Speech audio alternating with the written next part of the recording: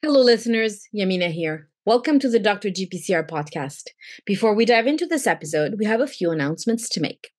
The program of the third edition of the Dr. GPCR Summit is taking shape.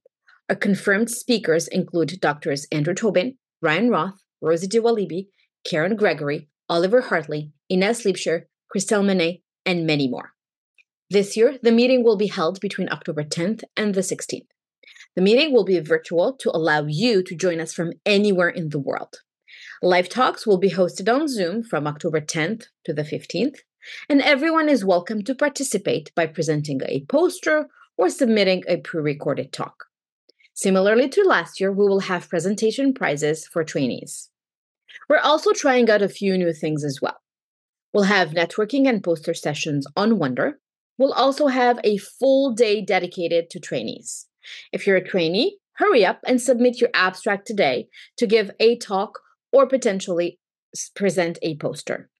Visit drgpcr.com/summit today. We will also be hosting 3 workshops. We're excited to share that we'll have Dr. Sam Hoare and Dr. Luciana Leo, who will run a workshop on data analysis. Dr. Nicholas Smith will host a workshop on how to preserve data integrity in the lab. And this year, we welcome back the GPCR DB team with Dr. David Gloriam, Dr. Albert Koistra, Gaspar Nandi Sekeres, and Jimmy Caroli. Everyone is welcome to attend the summit. And it's free when you become a Dr. GPCR ecosystem site member, which is also free. Speaking of the ecosystem, we are excited to share that the Dr. GPCR Ecosystem 2.0 platform is now open. Visit drgpcr.com to explore the ecosystem today. Please note that we are slowly migrating from our old website to our new website. You'll always be able to find us at drgpcr.com, and we thank you for your patience during this transition period. The ecosystem, if you're wondering, is your GPCR-focused virtual playground. Join over 75 of your peers who have already registered as site members. Remember, it's free. You'll also have the option to select a plan and get access to all things Dr. GPCR and much more. You get access to the new podcast episodes with video before they get released to the general public, our new group discussions and forums, our job board, our learning center, where you'll be able to take a course or even prepare and share a course with your colleagues. And last but not least, you'll be able to discover GPCR companies and much more. Take advantage of everything that the new GPCR dedicated online playground has to offer today by visiting drgpcr.com and becoming a site member. Remember, it's free. Once you are a site member, you can also choose to sign up for an ambassador program, which means that you'll get your own dedicated Dr. GPCR ecosystem link. And every time someone subscribes using your link for a year, you'll get compensated. Last but not least, we're also looking for content creators. Subscribe to the ecosystem and start writing your own GPCR-focused content. Share it and show off your talents. You can always reach us at hello@drgpcr.com or visit drgpcr.com to find out more about all our activities. And now, let's dive into this episode.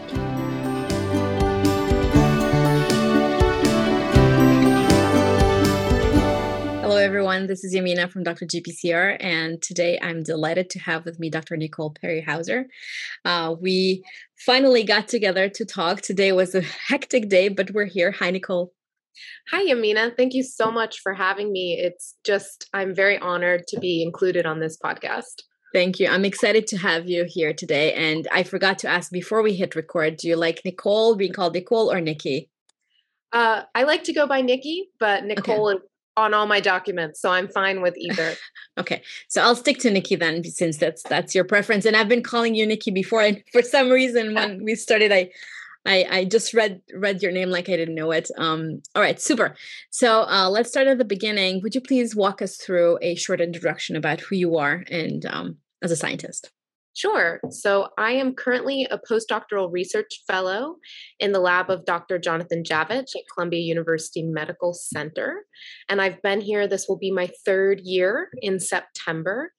Currently, my research focuses around adhesion G-protein coupled receptors, or AGPCRs.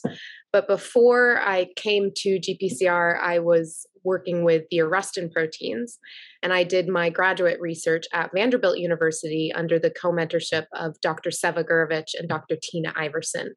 So it was a nice split between biochemistry and macromolecular X-ray crystallography. Nice, nice. I knew that you were a postdoc in Jonathan Javich's lab. I didn't realize that it was quote unquote just 3 years. Yes. I feel like I've known you for such a long time from last year when we met, when you guys were organizing the transatlantic meeting for early career researchers and stuff. Right. So it's a small GPCR world. Yes, and a lot of time seems warped after the pandemic. Yes. I can't believe that I am also a third year. It feels like I've been here for a long time. It also has gone by so quickly. Yeah, I think the pandemic just, put a lot of things into perspective. Mm-hmm. I agree. So you mentioned that you completed your graduate studies, your PhD at Vanderbilt University before going to do a PhD. Where were you, and how did you get into, science in general? Sure. So I started at Wittenberg University for my undergraduate. Most people have never heard of that institution. It's a very small liberal arts school that was near my hometown in Ohio growing up. And so I went to Wittenberg. I double majored in chemistry and biology. We had very generic majors. We only had biochemistry, biology, and chemistry as our main science focuses. And it was there that I really got involved in research. So I've known since a young age that I'm very passionate about research, but I was also just passionate about learning in general. So I find a lot of topics extremely fascinating. But the first project I really started out with was in a entomology lab. So I worked with Dr. Jay Yoder, and we looked at adult female ticks and how they responded to tick excreta, in particular the component guanine. And that was a pretty disturbing research experience, I would have to say. But I really liked asking the scientific questions and getting to test it. So I did quite a few other research stints in my undergrad. I won't go through all of them, but because we were a small school, a lot of our focus was ecology based, and we were limited. We didn't have access to grad students or postdocs, masters, or really anything other than undergraduates. And it's since changed since I graduated. But so what I found most impactful was my junior year, I was accepted to an REU, which is a research experience undergraduate at the University of Tennessee in Knoxville. And it was there that I got to meet postdocs and grad students and master students and really see what it was to be involved in research. And that was my first genuine exposure to a research laboratory. And I loved it. I fell in love ever since then. So it really confirmed that I was making the right decision. So that's kind of how I got into science in very brief. I love it, and I can hear it on your voice and the way you're explaining it that you really, that was an eye-opening moment to you, and then you felt like you were in the right place. Yes. I'm intrigued. You mentioned doing different stints in different research labs at Wittenberg University. Anything that stands out? Anything that got you thinking about? Okay, I don't necessarily like this, but I like the concept of doing science and research. Yeah, so I would say I was pretty easy to please. There wasn't much that I didn't like doing. I tried my hand at organic synthesis in my OChem lab. I worked with zebrafish and developmental biology in another lab. As I mentioned, the tick lab was actually a microbiology group. I really found nothing tedious. And I think that's because we had limited access to these, big labs. And so any opportunity I had to do anything, whether it was a gel, a Western blot, or, make this buffer, make the LB, I was just excited to do that and to have a place in that lab. Awesome. It sounds, and the tick lab sounds very intriguing because other than the fact that, they're horrible to get off of your skin and then you can get Lyme disease, I think most people don't even think about ticks in general. Yeah, he was he didn't have a lot of competition, let's say, in terms of other people working in this group. And for someone at a small institution, he was very he was a publishing quite a bit. He was going to conferences. So it's still a great experience at these small schools. I think the advantage to small schools is you do get a lot of hands-on attention. Yeah. And you have to work with the materials because there's no one else there to, work with that for you. Mm-hmm. And so you get a good approach of people directly mentoring you. And I think that really helped me when I moved to Vanderbilt, where it was, completely the opposite. It was a little bit more hands off. You work with the post. It's more traditional in terms of what you're used to as a research environment. And because I had that strong foundation at a smaller school, it really helped me succeed there. Yeah, it sounds like it gave you the the confidence, built out your confidence, and then you knew that you were capable of doing these things. You had the support you needed at Wittenberg, and that allowed you to move on to the next level. Yeah, and I would say that didn't come easily. I think my first year of grad school, I was very timid because I did come from a school that people didn't really know. And so it's intimidating, and you get that imposter syndrome that everyone likes to talk about. But after a while, you grow more comfortable and realize that your education is just as competitive as those at, more brand name, larger universities. And I felt like after the first year, I was able to catch up to my colleagues in terms of the research abilities and understanding the material. I think, and it goes to the passion that you had at working in the lab and knowing that, you're interested in this and this is what you want to do, which is a motivator when you know which direction you want to go into. Right. So tell me a little bit, before going into for your undergrad, you mentioned chemistry and biology. As a child, what did you want to become? I just love to learn. My mom has one of the copies of my composition notebook where I wrote down in 4th grade that I was going to solve all the environmental issues. I have never studied environmental issues since then, but I apparently wanted to solve that. So I would say my curiosity and scientific interests were almost always present, which was strange because my mother is a Spanish teacher and my dad worked in a printing company, and science wasn't really a big thing in our family. But I grew up in Plymouth, Massachusetts, and we were by the beach, and I loved to play and observe the marine life, and just really was an investigative child. And I think that's what sparked in me a passion to want to continue to explore that. Love it. I love it. And how did you get into studying GPCRs? So you went from Wittenberg University to Vanderbilt. Yes, that's the one I was looking for. And then what happened? You mentioned that you needed to adapt, going from a small group to a larger university. So I would say in undergrad, I had no clear trajectory in terms of what I was interested in. And the reason I was so attracted to Vanderbilt is because they have an interdisciplinary graduate program. So you come in and you rotate through 4 labs in any of the 11 departments at the university. And so it's really open. My first rotation, I did microbiology. My second rotation, I did microRNA work. And then my third rotation, I ended up with Seva Gurovich. And we just got along so well and clicked. And I really enjoyed just being in his lab.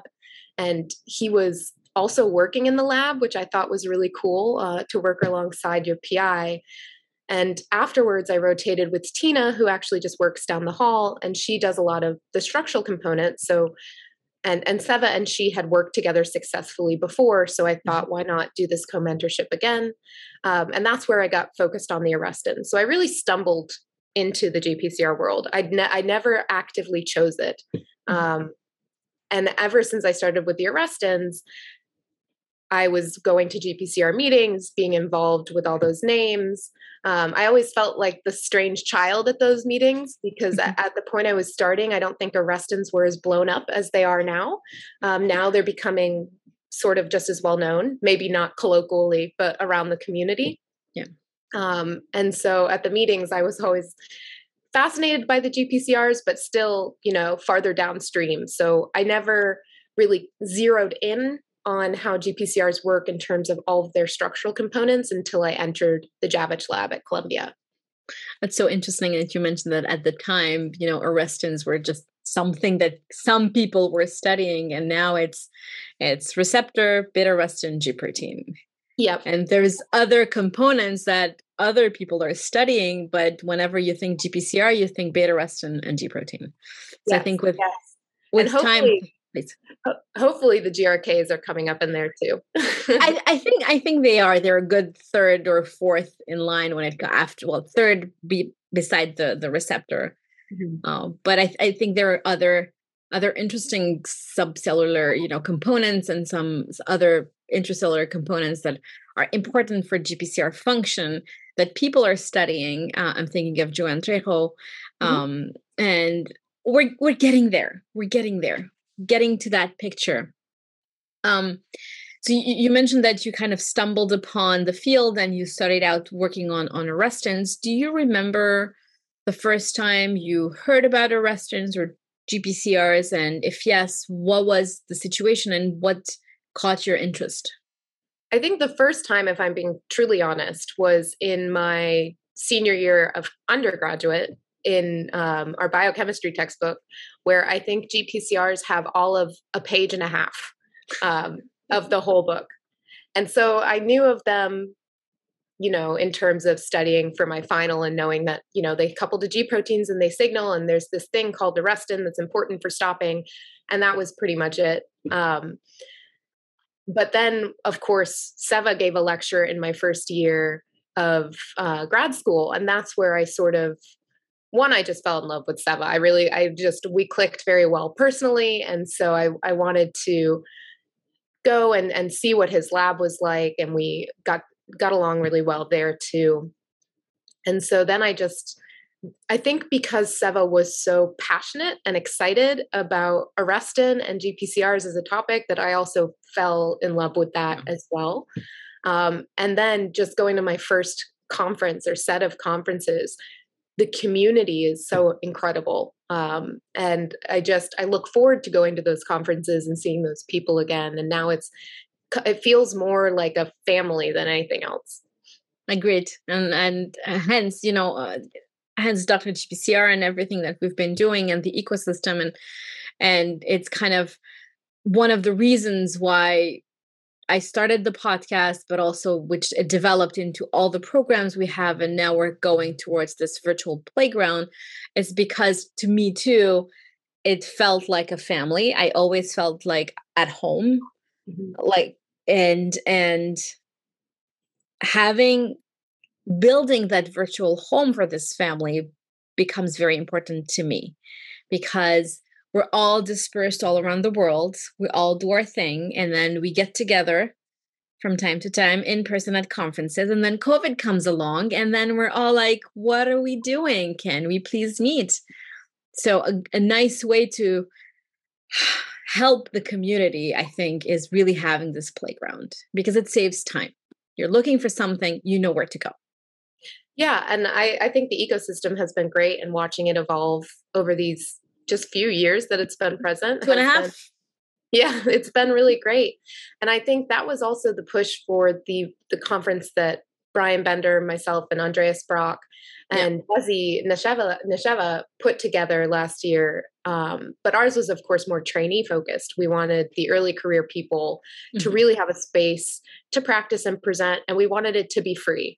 A big part of it was we wanted it to be free and accessible so that they could attend. I think a lot of the GPCR meetings in general are expensive, especially if you have to go in person. It could be, $1,500 just to travel and take room and board. So having these opportunities for people to present, that they can go to their PI and say, I'm going to present and it's free, I think is an important.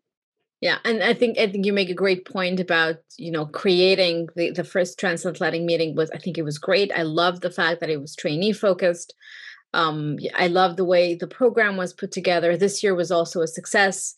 I was on there on both days. And when we initially thought about in 2020 about putting together a virtual Dr. GPCR summit, it's funny because the thought came in August and we were like, let's do it in September. So we had a month to pull it together, and just how amazing the community is. We had 30 talks and it was pre-recorded, and all the emails coming and going, and we had talks from all around the world. We had, high level people who were willing to give their time. And we also made it free the first year. Last year, we tried to change the format, and it was also successful. And last year, we had live talks and pre-recorded talks. And my big thing was not to separate PIs from early career researchers from trainees. And what I realized is that there is that separation, and I think it's a matter of pushing trainees, postdocs, masters, and PhD students to come forward and be able to present live on Zoom virtually after or before, big names. Yeah. And last year we had... That's scary. It is scary, which I understand, but that's why I'm pushing people. And we had 6 amazing talks last year at the summit. And now we're preparing the 3rd edition of the summit, which is going to be in October because of all the GPCR meetings in person popping up.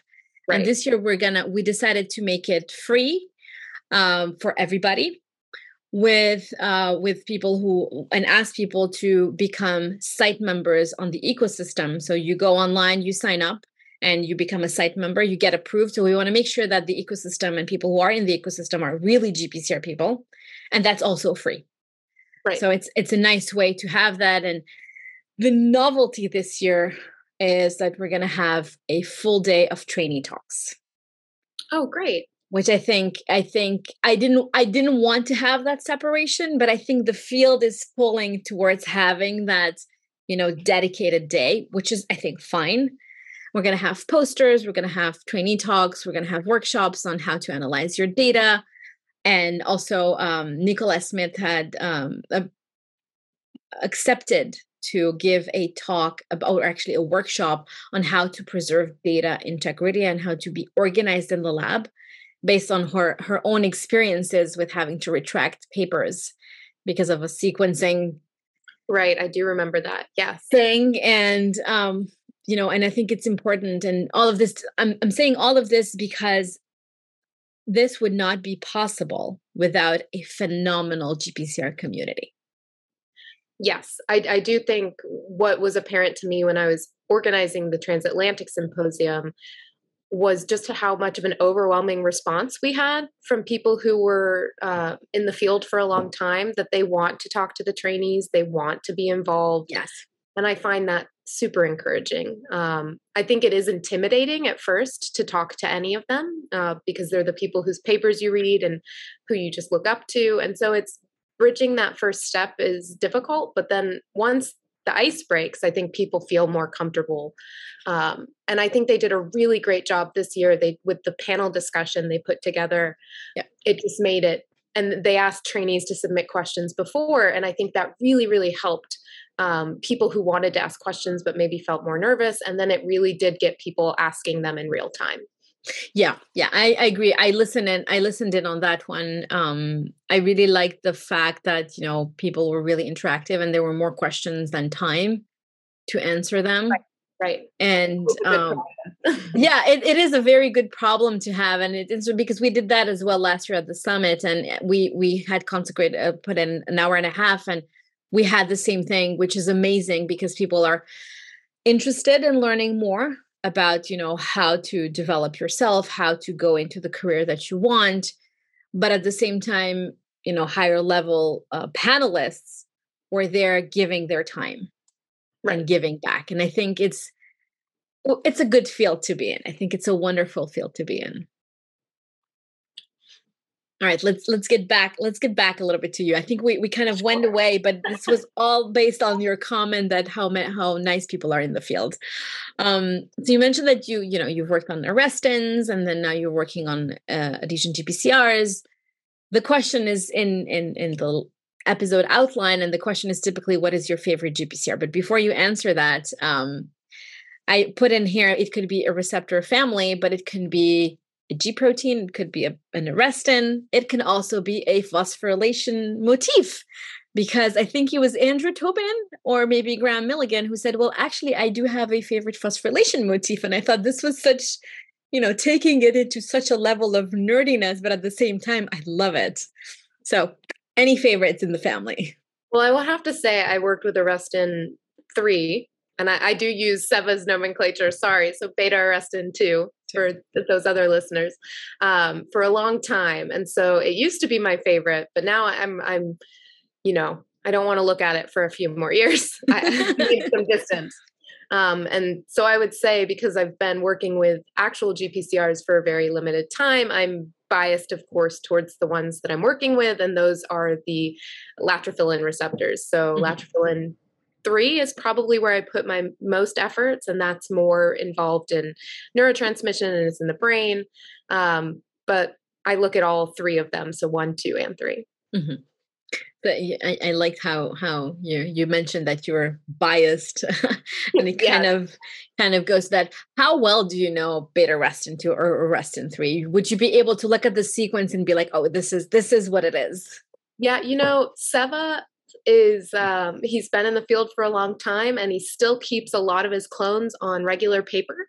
So I would say that I have become intimately familiar with a lot of the sequences.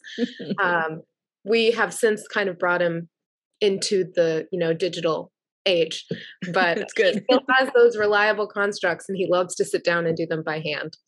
Wow. Well, that's really awesome, actually. So how did you get into the Javits lab, and how did you get into studying adhesion GPCRs, the latrophilin receptors, in your current lab? Yeah, so I joined Jonathan's lab shortly following graduate school. I think I graduated in May and then went straight into postdoctoral work. And Jonathan laid out 3 projects for me and said, which one interests you the most? And basically, they were the 3 major topics that Jonathan looks at in his lab. And one was with the mGlu receptors. One was with single molecule work, which they've recently published. And the other was the adhesion GPCRs. And there weren't a lot of people in the lab working on it, just one other person. And I just thought they were so interesting because a lot of the adhesion receptors, particularly the latrophilins, don't have small molecule ligands. And so that makes them very difficult to work with and study, because a lot of our GPCR assays are acute activation assays. And so that was an issue with the latrophilins. They have endogenous ligands, but they're mostly transmembrane domain proteins. So they have endogenous FLIRT and tennurins, but these are also very difficult to work with. So we, when I first entered the lab, we're looking at a way that we could acutely activate these receptors. And so that was one of the first papers that came out of my time with the Javits lab. Was the first author was Sina Mathiasen, and she's since become an assistant professor at Copenhagen University. But she used a thrombin cleavage site and kind of put it right in front of the CTF so that she could use thrombin to enzymatically activate the adhesion receptor. And it was really, really successful in terms of using it in our acute activation assays. And so I've been working on optimizing that so far in my postdoc. I love it. And I think they're super interesting receptors because they have these super long extracellular, yes, N-terminal domains, and then you have the gain domain and then cleavage sites, and it can be it's just a messy thing to be working with, but I think that's the fun part of it.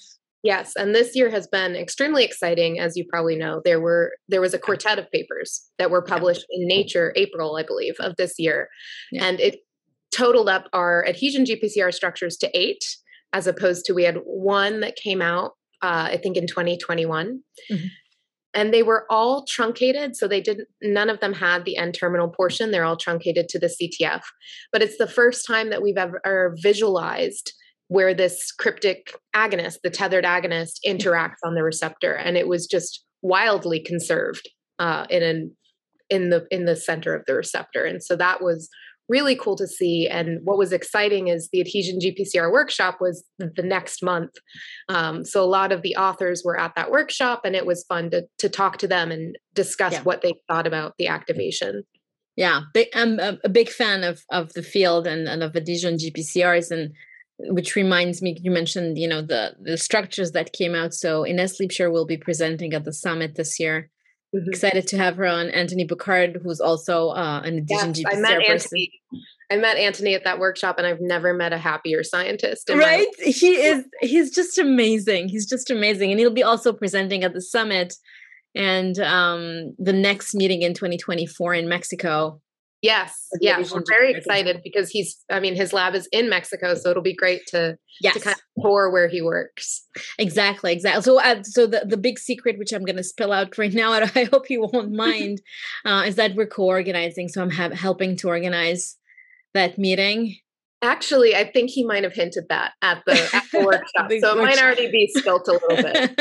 Yeah, he asked me before, and he said, "You know what? If they agree to have me do it, do you want to help out?" And I said, "Of course." I think it's just what a lovely place to do it. Plus, I think it's an amazing topic, and I think it's going to be really awesome. And the big debate was beach or city, and I think we landed on beach. So we'll see. Great. We'll see what happens. I voted for beach, and I think Antony agreed with me. So excited to hear, to know more. I think we're getting a meeting together next week to see. Wonderful. That's great. I hope to see you there in 2 years. We will be there. We will definitely be there. So that's going to be awesome. So you mentioned having three latrophilins. What do they do, and what's the difference between the three receptors? So the difference is I don't know if we have huge delineations in terms of their differences. I focus primarily on latrophilin 3, so I'm not going to dance around knowing all of the intricacies of 1 and 2. But 3, we're mostly interested about it in the nervous system and how it works in synapse formation. The Sudoff lab has published a lot on synapse formation with the latrophilins for both 2 and 3 in the hippocampus. And I think it's been, I love reading their work. I think it's very impressive.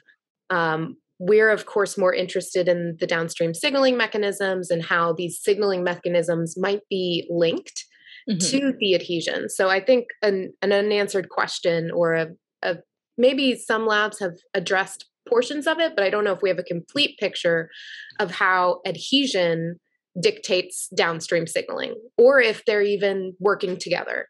So it will be interesting, I think, as we develop tools, and we're working on tools in our lab as well, where we can truly probe those two things concurrently and say, okay, if we have a ligand interaction, does that initiate intracellular signaling, or does some sort of intracellular signaling inform on how these receptors interact with others?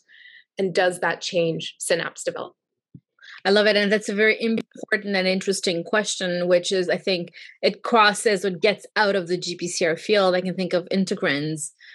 They're also involved in adhesion. And the question is, what happens? Is the mechanotransduction or the mechanosensing part of the integrins important to signaling? And how is that connected? Or is that two different functions that are independent of each other? Right. And I think the mechanosensation is a huge topic right now. I think a lot of labs are trying to do sophisticated experiments where they can remove the NTF and look for signaling downstream. I know at the workshop that was a huge topic where people want to know, do you need to pull off the NTF to get signaling, or can it stay on there? And I think Enos actually just published a nice kind of piece where they commented on this, talking about how some adhesion receptors don't have that autoproteolytic cleavage. And if they can't cleave, does that mean they can't signal? And I think there is some biochemical work to show that the uncleaved receptor can still signal. And so that's interesting. And I think that brings us to the big problem that these structural studies have presented, which is that the tethered agonist forms a tight alpha helix when it interacts with the receptor. But when it's in the full length receptor, it's a beta strand in the gain domain. And so people, they want to know, how can it go from being an energetically favorable beta strand to pulling itself out and becoming an alpha helix if the receptor doesn't cleave? And so it's hard to imagine that. It's going to be very interesting to see how people explain that. I think Enos in her commentary did a good job, and it's going to take experimental evidence to really refute or support it. But I think it's a really compelling thing that's going to be the next topic that's hot for our field. Well, 2024. Yeah, maybe 2024. We'll know. I think it's what I do very much like about adhesion GPCRs, and I think that's the difficulty again with it. It's the fact that they can be huge and bulky, and then they can do all of these things, and which makes you fantasize about, okay, what can it do? Why is it the way it is? What does it control? And how can we modulate it in disease settings? But I think the difficulty is the fact that they're very difficult to work with, and we don't have enough tools to really dissect out and get those answers. Right. Yes. And there's domains in certain adhesions that we don't even know what their functions are. So it'll be very interesting. Like we know in the latrophilins, we have certain domains that are responsible for interacting with the endogenous ligands, such as tenurin and the flirts. But there's a HORM domain as well, and there's a serine-rich repeat area. And what is the purpose of that? I don't know. And obviously, just basic things are difficult with these receptors. Cloning them is hard because they're more than 10 kilobases. And that's just my receptor. I don't know how big the very large adhesion GPCR is. I think they go from 600 to 9,000 amino acids or something like that, depending on which one you're looking at. So when I think about the quote unquote poor little chemokine receptors I worked on, which were super easy to activate and express and clone and you name it, this is a whole new level of difficulty. Yes. And you would think that it would be really amenable to cryo-EM, but I think with these studies the majority were cryo-EM, none of them could see the N-terminal fragment. And I think that just talks about how difficult it's going to be to position that. And it'll be interesting to see what kind of tools they design in order to be able to, solidify it, to visualize it. Yeah. So speaking of tools, and it's funny because I did ask Anthony this, if he had any, if he had a magic wand and he can create a tool for him to, answer any adhesion GPCR related question, what would that be? And his answer was, become teeny tiny and go down into the cell and watch the receptor work, which I thought was very, I actually like that answer. And you mentioned, the paper where that you guys have inserted that thrombin cleavage site in order to be able to measure receptor function. What do you, if you had a magic wand, what would you need? Like, what would you use it for? I want something really basic. I want a stable cell line. Okay. Very doable. I've been trying to get a stable cell line of my receptor for a while, and for some reason it's thwarting me. I should be able to figure that out. That's the one thing I want, so that I don't have to redo all the transfections. But I would also like a small molecule ligand. That I want an agonist, an antagonist. I want the complete set. So I can do these pharmacology assays. That would be wonderful. And, I think a lot of groups have been trying to do high throughput screening for these receptors. And it's just extremely challenging because the readouts are hard. And it's hard to keep them consistent, which is another reason for a stable cell line. Yeah. And the toolbox, you'll have your little toolbox. You have the vial of stable cell lines. You have your vials of agonists, antagonists, you name it. And then it's just a mix and read, and there you go. Yeah, exactly. But, I think Anthony's answer is probably fair and would, get more solutions than mine. So maybe we should do his. Maybe we should, I think there was a cartoon. I think it was called The Magic School Bus. Yes. Mr. Frizzle. Exactly. So maybe we should have a magic adhesion GPCR school bus, and we can go explore adhesion GPCRs, or any GPCR for that matter. All right, super.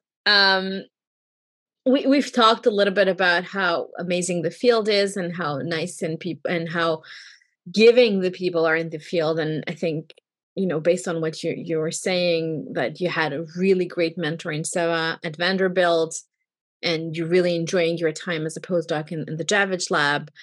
Any other advice for junior scientists, whether it's about how to pick their next step, how to, mentally go through a PhD and a postdoc, anything?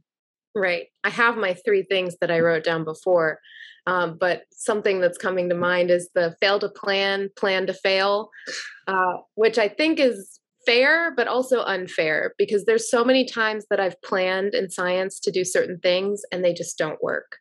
I interviewed with probably 7 postdoctoral mentors, and I chose Jonathan, and I did not interview with him. So, sometimes it's just you can't plan, and I love to plan, so that always is nagging at me. But I think for me, being successful in science, it's so important to stay positive. It's so easy to focus on the negative aspects of our job and the difficulties and, the inadequate pay. And those things are important. And I think that they should change, but it's not beneficial to me to focus on those in the here and now. And so I think when things are difficult and there's pitfalls and setbacks, it's the people I surround myself with who constantly encourage me and pull me back up. The main person of which is my husband, but also the people in lab who can sympathize with difficult things. That's super important to have people immediately in your community that you can reach out to for support. And all of us listening, and me as well, because I feel like and you made a couple of great points. One about staying positive, because things never, or most of the time, don't work out the way you planned them. And sometimes you don't plan and oops, things start working and you don't know, you can't repeat it and you have no idea how that even happened. But also the fact that you mentioned, something important, and I don't think we've ever talked about this on the podcast, is the inadequate pay for postdocs and PhDs. And I think that needs to change. But I would not complain to have some more funding. Of course. And I think that's important because you are doing such a high level work and you should be fairly compensated to do that. And the potential explanation would be, oh, you're in training, so you shouldn't be expected to. But I don't think it's true. I don't think it's fair. That being said, I think knowing that you're not compensated to the fullest extent of your abilities shouldn't be something that prevents you from doing a PhD or prevents you from doing a postdoc. I think it should motivate you to stay focused, stay positive, and get out. In the sense that you move on. You determine what your goal is, you take what you need to learn there, you develop the skills you need, and then you move on. Maybe that's why it was developed this way. I don't know. I'm just speculating. Although I do think we have to recognize that, there are people who can't just look by it, who maybe have families to support, and that does inhibit them from getting involved. Yeah. And so I would love to see that change so that we can have, more equality and more diversity present in our workforce, because I do think a lot of good people are deterred by that. They go to great places still, like a lot of my grad friends who, they couldn't afford to do the postdoc and, would go to industry and do incredibly well and get the compensation and benefits that they need. But it's unfortunate for us because then we lose them as, an academic. No, I agree with you. And I think, I've went through it with a family and it was not easy. And I think it was very shocking when, I left from a postdoc to an industry job doing pretty much the same thing at a different pace and doubling my pay. And I was like, wait a minute, all of these years I was worth this. And sometimes people feel like, you're being undervalued in academia. I don't know how to change the system. Maybe we should record a different podcast episode around how to change the system. And you're or maybe we should have a panel discussion about it. And I think it's unfair. And sometimes it's a hard issue for a lot of reasons, because I can only really speak to the US experience that I've had. But the NIH funding is limited too. And so even though some PIs may want to pay more, they might not have the ability to pay more. Yeah. And it's just becoming, it's not as straightforward as let me just increase your money. It has to come from somewhere. Yeah. But I do hope, and I hope that when I'm a PI, I remember, how difficult it is to situate yourself in some of these cities that are most attractive for postdoctoral candidates. Like I think of the San Francisco area, I'm in New York City, but Boston, these places are not inexpensive. It takes a lot. And you do sacrifice to be there. And Yeah. I think, like you're saying, for people, some people, the sacrifice feels like motivating to get in, get out, and do what you need to do. But there's always going to be people who can't do that, and it's not because of lack of passion. Yes. I agreed, and it's a difficult choice to be made. And I think you made a great point, as I don't think it's the PIs who don't want to pay students and postdocs for, it's the way the system is. And for example, I had a pretty long podcast episode with Stuart Motley, and we were trying to figure out how and why is success measured the way it is measured in academia, and what can we do, or how can we change it in order for it to be a little bit more democratic, I want to say, and then not lose all that talent. And I think this goes back to the same funding question. It's the system, but we still have to talk about it. Yeah, and hopefully change, make little changes as we go. Exactly. But that kind of brings me back to the stay positive thing. It is really easy to focus on all these hardships, and I completely sympathize with people who I see, exiting academics, and we seem to be in a period of mass exodus right now from academics. But there are such wonderful positive things to fight for, and that's a reason I want to be a PI. I want to be there to help facilitate some of that change. And it's not going to be easy, and times it's not going to be fun. And there are days when I just think, man, I should jump ship.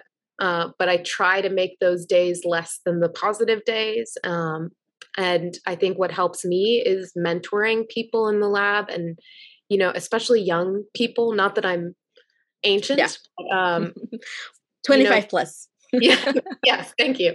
But like seeing these people who are getting introduced to science for the first time, and the excitement they get with their first result. And, that's what I want for people when they come in the lab. I think the longer that people are in the lab, sometimes the more down they get about the system that we're working with and the flaws that it has. And seeing people come to science for the first time is what keeps me motivated to make those changes. I love the point, a couple of points that you made. I think I've always enjoyed having people visit the lab. I had, when I was doing my PhD, regularly had high school students come in the lab. There's two boys, two young teenagers, 14, 15, who spend the whole day purifying DNA from E. coli. And I don't know I cannot remember their names. I have no idea. All I remember is that they left with a sample of the DNA they purified, and we had quantified it, and they were the happiest kids ever. Yes, and that's what I do in the morning and hate doing, right? Exactly. Well, I was actually, they were working, they made my DNA, which I was like, okay, there you go. It was great experience for you. I don't have to do it. But I think that's important. The other point that you made, about kind of jumping ship and really focusing on what's the positive. And I think what's important is to figure out what is it that you want to do, and figure out a path to get there. And I think right now, with the current environment compared to 10 years ago, it's much easier to look at your options to potentially go to industry. But for a long time, at least in my mind, it was like, if you're leaving academia, you go to industry, there's no way back. And I don't think that's the case anymore. No, I would agree. I think even when I was at Vanderbilt, we had several people who had returned from industry. So we had Jeff Kahn, we had Dave Weaver. So we had some really positive, successful role models who showed us that there are ways to marry, the industry feel and the academic desire to kind of probe a little bit more deeper. Yes. No, I think it's important. And I think the other change that I'm seeing is, for a long time, at least, again, in my time, or in my head, and I've been 25 plus for a while now, is that people would say, oh, it's academia or industry, and the industry or the private sector is the dark side. And I don't think it's true. I think it's the other side of the same coin.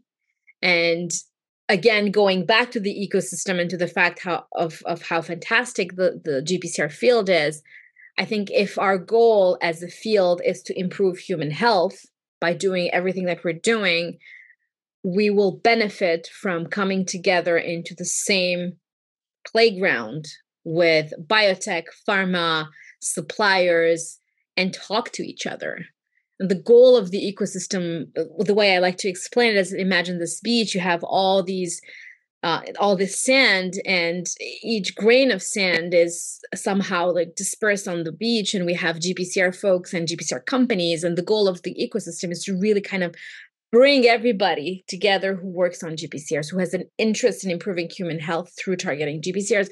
And I keep saying GPCRs, but that's not exactly true. And it's GPCRs in general, and it involves beta-arrestins and G proteins and anything that's related to the field. Sometimes people tell me, it's the Dr. GPCR podcast, so I'm working on G proteins. Can I come on the podcast? And yes, the answer is yes. It would have sounded weird to call it Dr. GPCR, beta-arrestin, and G proteins.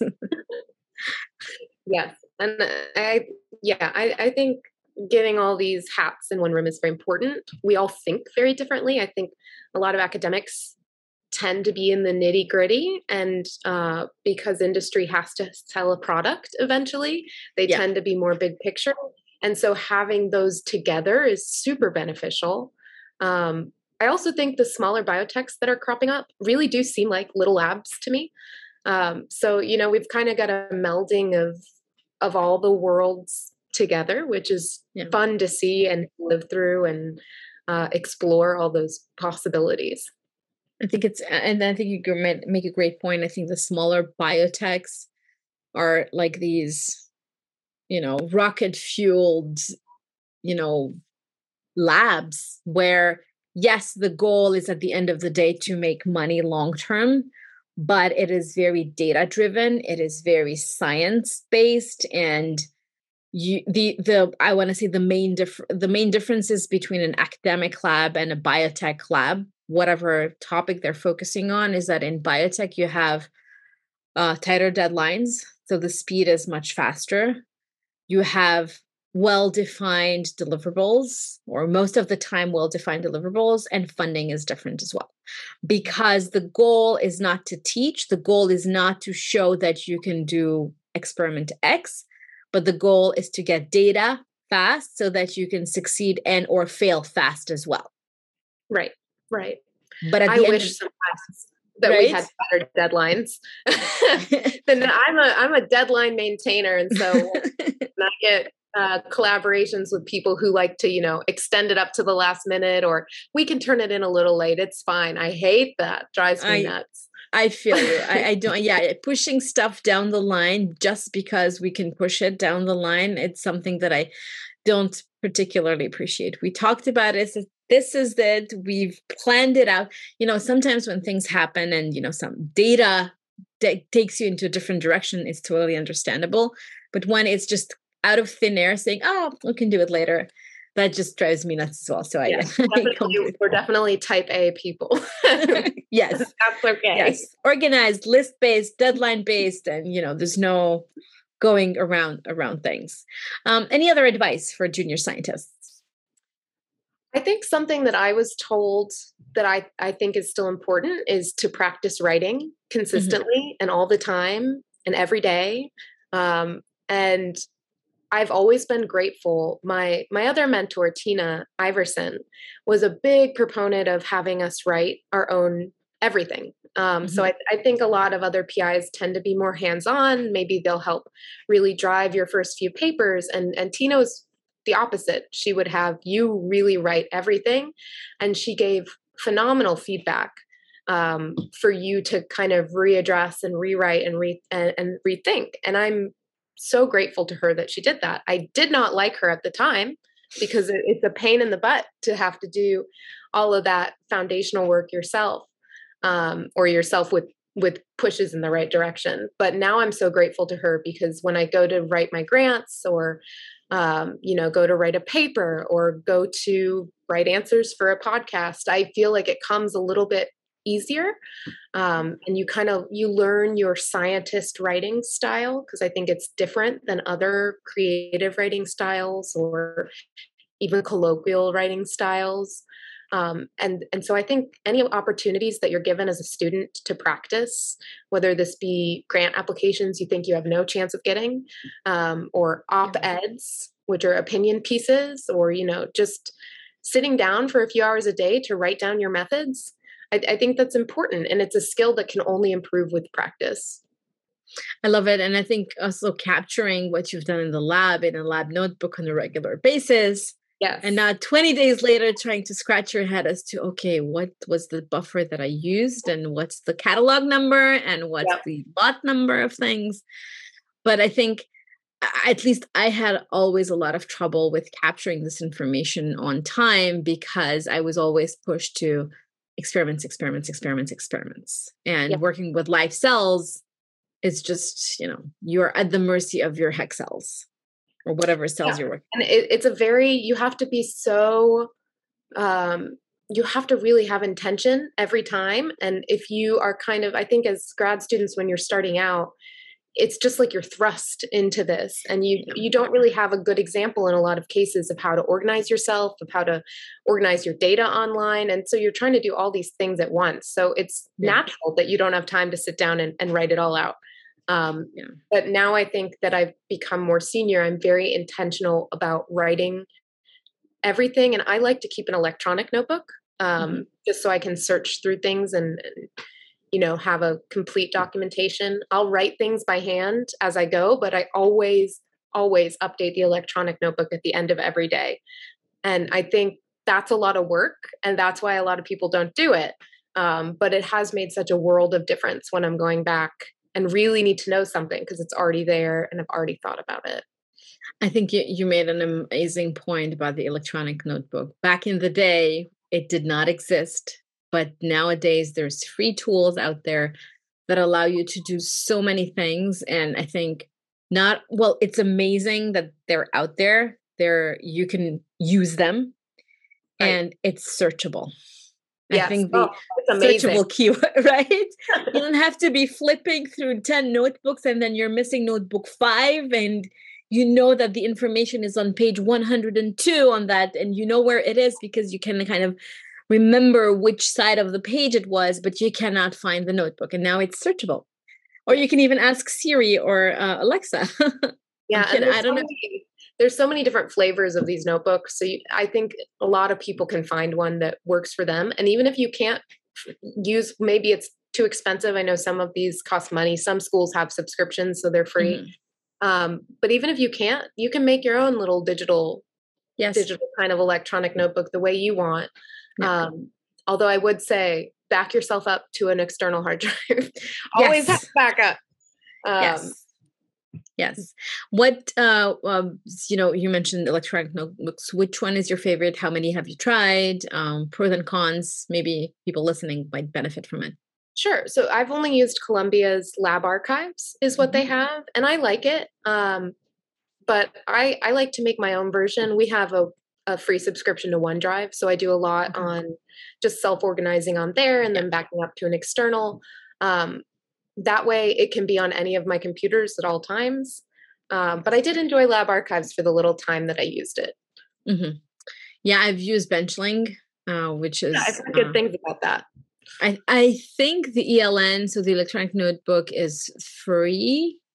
The registries is out of reach for our academic labs, I want to say, because those are really expensive. But I think it's just amazing because it's searchable. You can share it. It's online. So, and it's backed up on their servers, or if you're in a company, then it's backed up on the company server, and then it's safe and secure.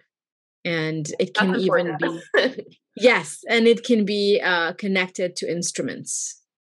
So whenever, you finish reading whatever you're reading on your plate reader, just drag and drop and it's already in there. That's super nice. Yeah. Which I think it really helps with the data integrity. And again, the searchable, I think is just such an exciting word when you're looking for something and you can just search for it. And I will say we also use I'm recently, so I told you I started in biochemistry and X-ray crystallography. Now I work with mice, and it has been a wild ride. I never thought I would work with mice because I've always been afraid of blood. I was like the person who fainted in every single anatomy class, but I've since been able to overcome that. But the reason I say this is because we also use Transnetics as our online kind of mouse colony management. Okay. And that has been an incredible tool if we're talking about management softwares, because it tracks all your mice, it tracks your litters, it tracks your breeders. It's just been really nice. And you can share, genotyping information with your lab mates just in a click. And I think that was such a phenomenal tool. Yeah. I have never heard of it. I have worked with mice. I did not like to work with mice. I think the most difficult thing was sacrificing the mice. And, you do it. I used to do it 2 by 2, and the first 2 was fine, but then the next 2 would feel it. All right. It was just, oh my God, it was the worst thing ever. I'm so glad. I'm the kind of person who had trouble throwing out hex cells because I had too many cells. Oh no. So like from being like, sorry, got to throw you out. It's Friday night. I only need 2 mils of you. To sacrificing mice, that was such a big leap for me. Yeah, I actually, that makes me think when I was mentoring someone, we were making LB media, and we were done with the media for the day. So we were cleaning it out, and we added bleach to kill the cells. And I told him, if you lean in closely, you can hear them screaming. And he believed me. And I felt so guilty. I was like, no. You really I'm kidding. Okay. But that's what made me think of feeling bad for your hex cells. That's a new one. Yeah. I felt bad throwing them out, but whenever I was doing an experiment, it was important, and I would finish transfecting. I put them in the incubator, and I'd be like, "You guys do what you need to do. I'll be back tomorrow." And I don't know. I think I had this interesting relationship with my hex cells because everything depended on whether the cells would cooperate. Yes. Yes, I did a little bit of work with primary neurons, and while I'm in Jonathan's lab, I've been doing that. And I thought hex cells could be finicky, but man, those primary cultures are very picky. Wow. So I feel you there. Yeah, I've worked with different cells and cell lines and stuff, and I don't know. I always liked a challenge of bringing back cells from the dead. Where you thaw the thing, and there's like maybe 10 cells that survived, and then you put it in the 96 well plate, and then you wait a little bit, and then you transfer it into the 12 well, and the 24, then 12, and then 6 well, and then at some point it's going to pick up. But I think it's just I don't know, it was just a fulfilling moment when you brought them back. Yes. they're back. They're back, and they're important. All right. Top 3 aha moments that you had as a scientist. I left these blank because I just don't know. I think they haven't happened yet.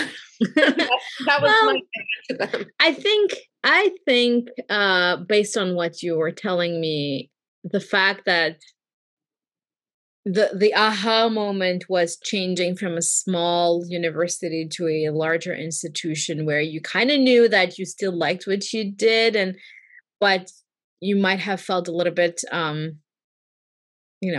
at ease coming from a small environment, but yet you persevered. I think that must have been an aha moment based on what I've heard, is that you kind of overcame that fear, and then you developed confidence in your knowledge. I hope I've developed some confidence. Is very hard in science, I think, because we are constantly humbled by the experiments that fail. Yes.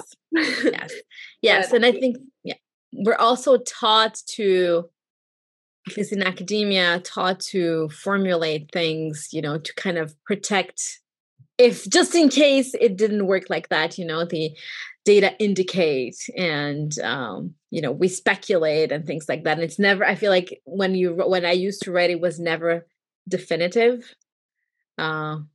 Which is fine, but I think that doesn't help when it comes to developing confidence in your data or in yourself. Yes, and because I think we as scientists, one thing when I was in grad school in our journal club, I remember that the professor that was kind of mediating our journal club for our class stopped us one day because we were reviewing a journal article and we were being particularly critical. And it's because we're taught to be critical, right? We're taught to look for what's wrong. And the professor stopped us and said, let's say some positive things first about this study and point out what the authors did really well. Because I think we do forget that a lot. And that has a lot to do with draining our personal confidence. Because we're taught to look for what's wrong. Yes. But and that goes back to my first point of you have to focus on some positive things too, because for a study where one thing goes awry, there might be 10 things that are meaningful and useful. And it, in the way that we publish science now, we have to publish a story. And I think sometimes it would be nice if we could just get our data out and not have, I mean, it's important to give background and perspective of why the study is important. But sometimes the data are negative and that doesn't mean nothing. And it is still useful. So I'm still trying to think of creative ways to publish negative data. So we used to joke when I was in during my PhD with a friend of mine who's not in the GPCR field, is that we should establish the Journal of Negative Results. Because I think, well, again, and I'm bringing it back because that's also one of the reasons why the ecosystem is happening, is that so within the ecosystem you can join, become a site member, you can have a subscription to do it, and then it gives you access to all things GPCR and Dr. GPCR and everything in between, and then you get to talk to people, but at the same time you can create a course. Or you can participate in a forum. You can start an adhesion GPCR, Electrophilin 3 forum, or Electrophilin 3 group. And this is potentially a place where people can put up their negative data. Because it's important to know what doesn't work, I think. Yeah, and I mean that it would be great. I'd like to see this for all science. And I don't know if like a bioarchive is the answer where you can put data out there. Yeah.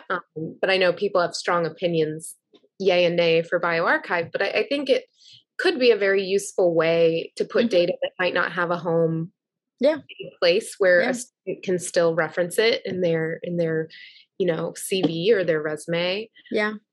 Well, we have to create it. We have to create the Journal of GPCR negative results for GPCR research.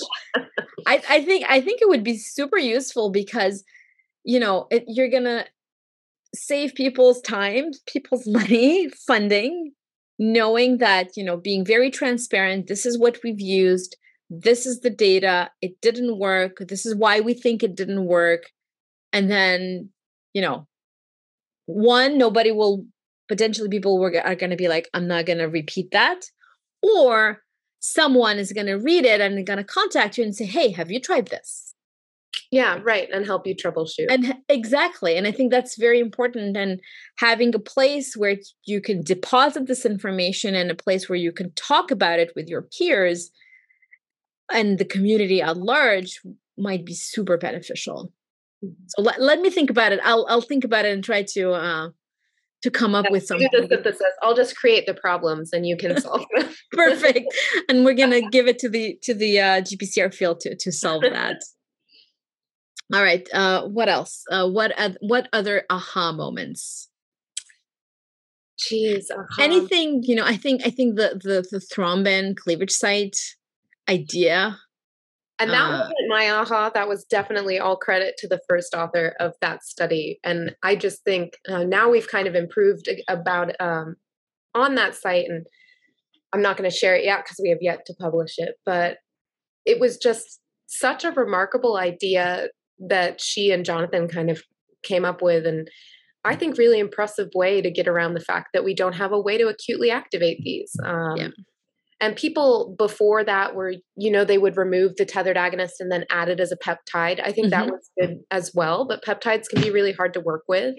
And so having this way, I mean, I've used this construct design in a number of acute assays, and it's just so reproducible. And I would say, at least for our receptor, because I haven't used it ubiquitously across all the adhesion GPCRs, but it's just made working with them and probing their G protein coupling and hopefully one day their arrestin interactions possible.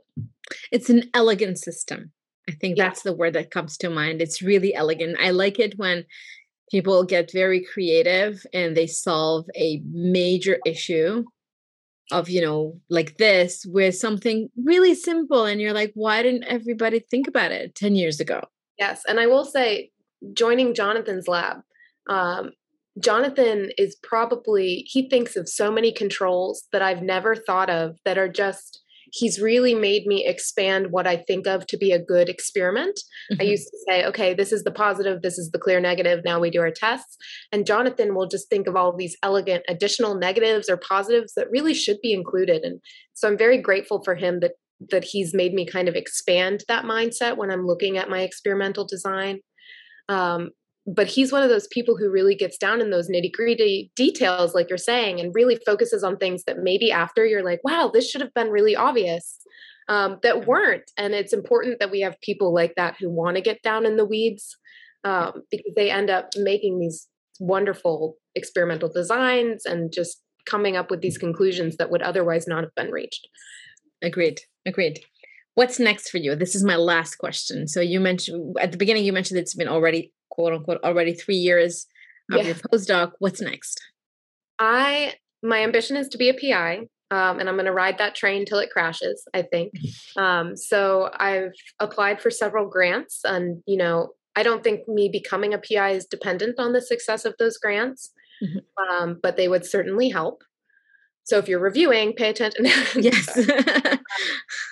But I probably will try to go in the job market within the next 2 years, I would say, and just start looking around.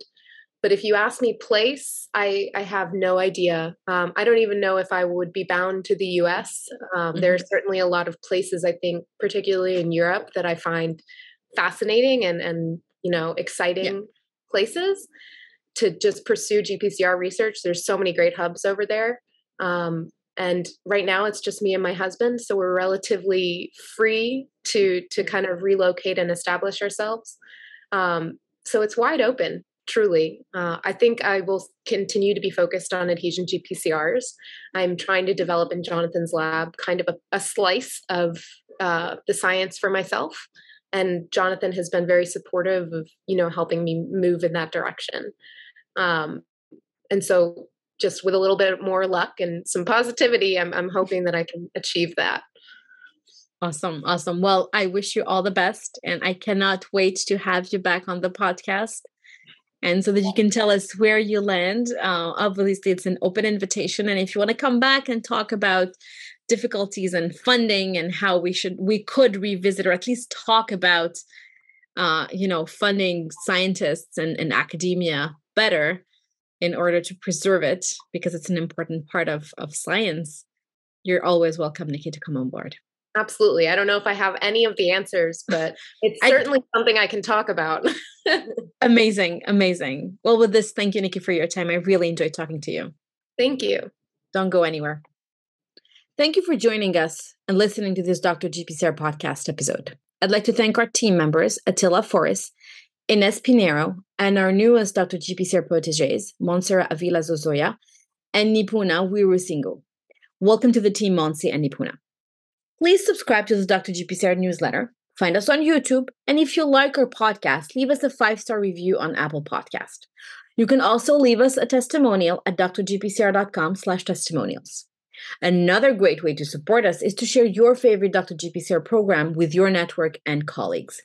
Email us with any questions or suggestions at hello@drgpcr.com. And please become a site member today at drgpcr.com.